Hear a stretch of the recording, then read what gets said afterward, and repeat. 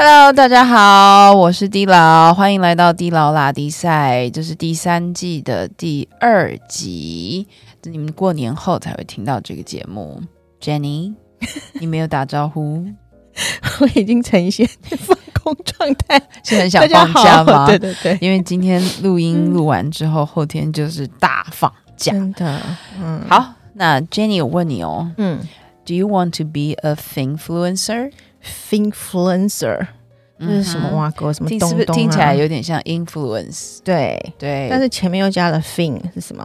对，等一下再告诉你。这个呢是2022年的 Trending word 之一。所以每一年都有所谓的 Trending words 是吗？每一年吗？我也不知道有没有人在统计，但是我觉得就是 Trending words 它会根据这个时代会产生一些新的字词。就是以前可能是以前的 dictionary 找不到的。对，而且它是根据现在的那个科技发展产生的一些新现象啊、新的单字来形容，我自己创的。我知道了，其实很好玩欸。那我知道一个，哪一个？ Metaverse。 哎，那早就有了。没有吐槽干嘛这样？那你告诉我啊，什么叫 Meta 本意是什么？ Meta 就是 Metaverse， verse 就是 universe。 那 Meta 是哪一个字呢？就它有 after beyond about 的意思。那马克先生选这个字，它是有 beyond， 就 beyond universe， 所以它是元宇宙，很虚拟的感觉。对，是一个很虚拟，就是你可以在一个虚拟的世界玩啊，用不同的身份角色学习，然后买东西，就另外一个世界。好可怕，虚拟啊！对，我也觉得蛮可怕的。我其实蛮害怕的，我对于新科技的那个接受度是有点慢的。你是 old fashion 所以我是 OG 好，我们不要乱用。好啦，那除了 Metaverse， 那在 Metaverse 里面也可以谈恋爱。对啊，你就是所有的东西，然后所有的事情全部都在那个虚幻的世界里面发生，所以你可以交朋友吗？应该是交得到朋友，可是就是在虚拟的宇宙里面交，这感觉真的超不真实。那所以如果谈恋爱，它到底算什么？是有还是没有？可是其实在真实世界里面也是有这种状况，那是有还是没有那种暧昧状况，对吧？就是有一首歌叫暧昧让人受尽委屈。停，好啦，对不起，这一唱出来大家知道我年龄。好，所以还有另外一个字叫做 situationship。什么啊 ？situation 就 situation， 就是有状况咯。不是因为 situation 嘛，没有，它就是一个有达以上、恋人未满的一个不知道往哪走的暧昧关系。叫 situationship。那就不要走就好了。好，那用在句子里面呢，你可以说 I'm trying to turn our situationship into something more serious。 OK， 就是还在暧昧关系的状态。对，它是一个状态中，然后两方都没有表态，那你就会想要让它更 serious， 更往上一层一点，提升。是的，那通常如果在同一个工作场合有这种 situationship，你就要非常的怎么样？小心，就是隐藏，要很低调。对，低调的低叫 low，调呢叫 key， 所以要低。那高调的叫 high key。不要逼我讲出 high tie 这个字。好，没有 low key 这个字其实看影集常常听到对啊，是有的。low key 就是低调，它真的就是 low 是低，key 就是调，定调那个调。那 key 也可以是 keyboard。那个键盘。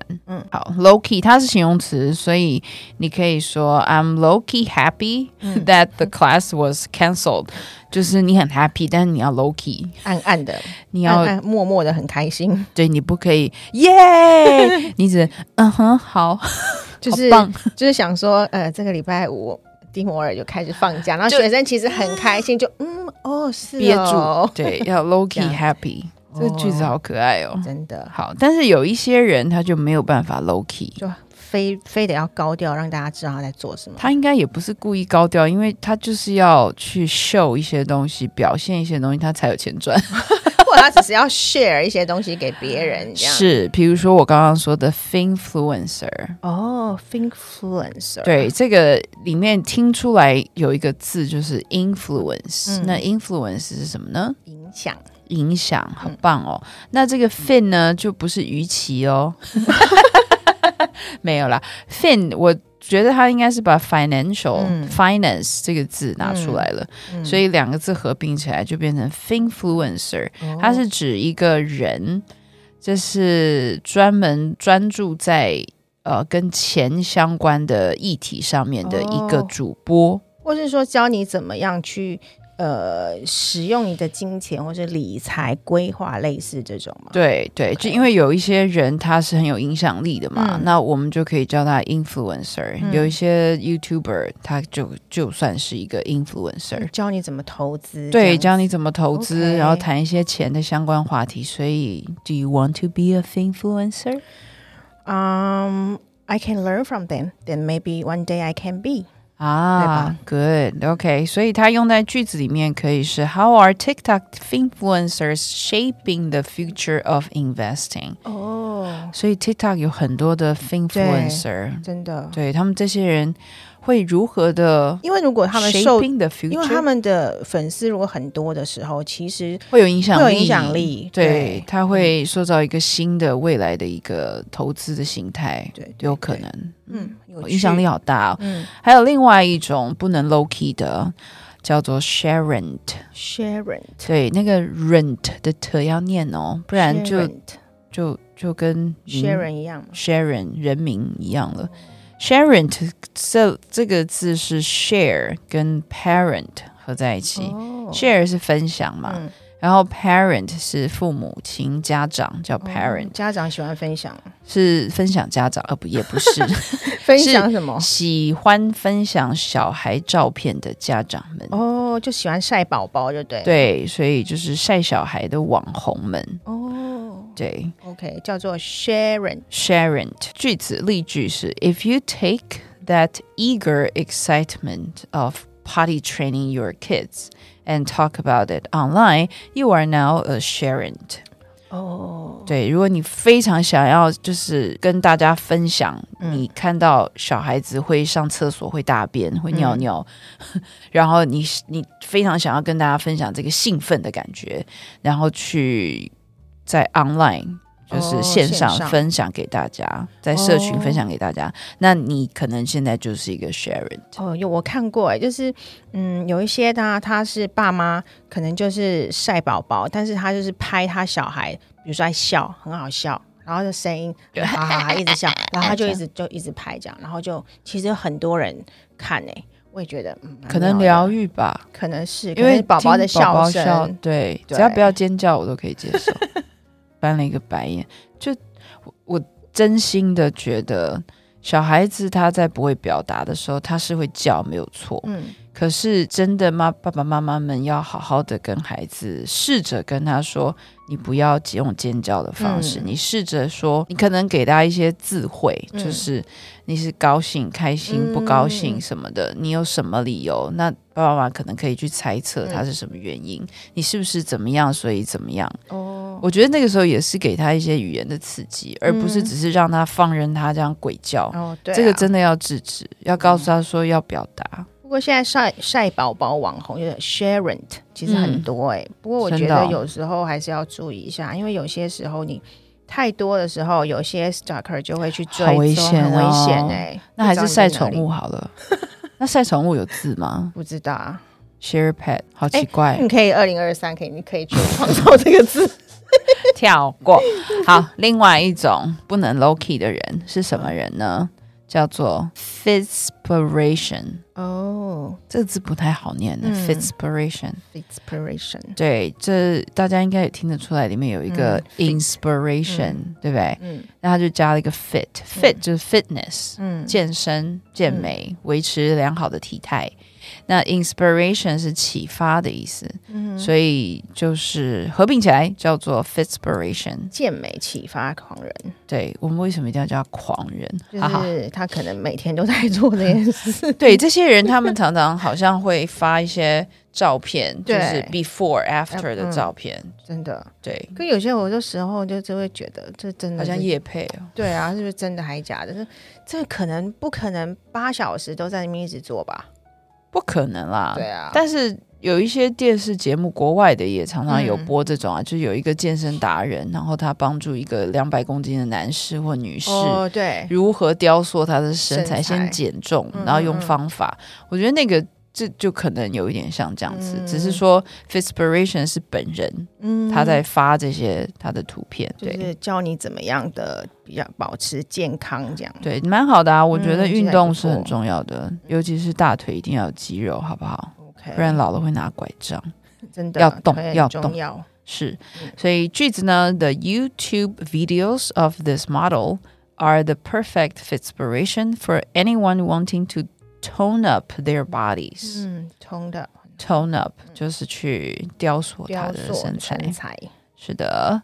好，那这以上3种 Thinfluencer, Sharon, Fitspiration 如果真的很红，会不会有一些 crazy fans？ 应该会有吧，因为有一些有名的 celebrity 他们就会遇到这种疯狂的粉丝啊，还会被追踪很恐怖跟踪对不对？好可怕，跟踪者叫做 stalker， stalk，然后粉丝叫 fan，所以 stalker 加 fan 就会变成 stan。哇，好有趣哦，这些字就把 st 拿掉，然后加上 fan 的 an 变 stan，可是它是一个动词的用法他要加一个 for stand for someone，那个 someone 就是你崇拜你追的那个人。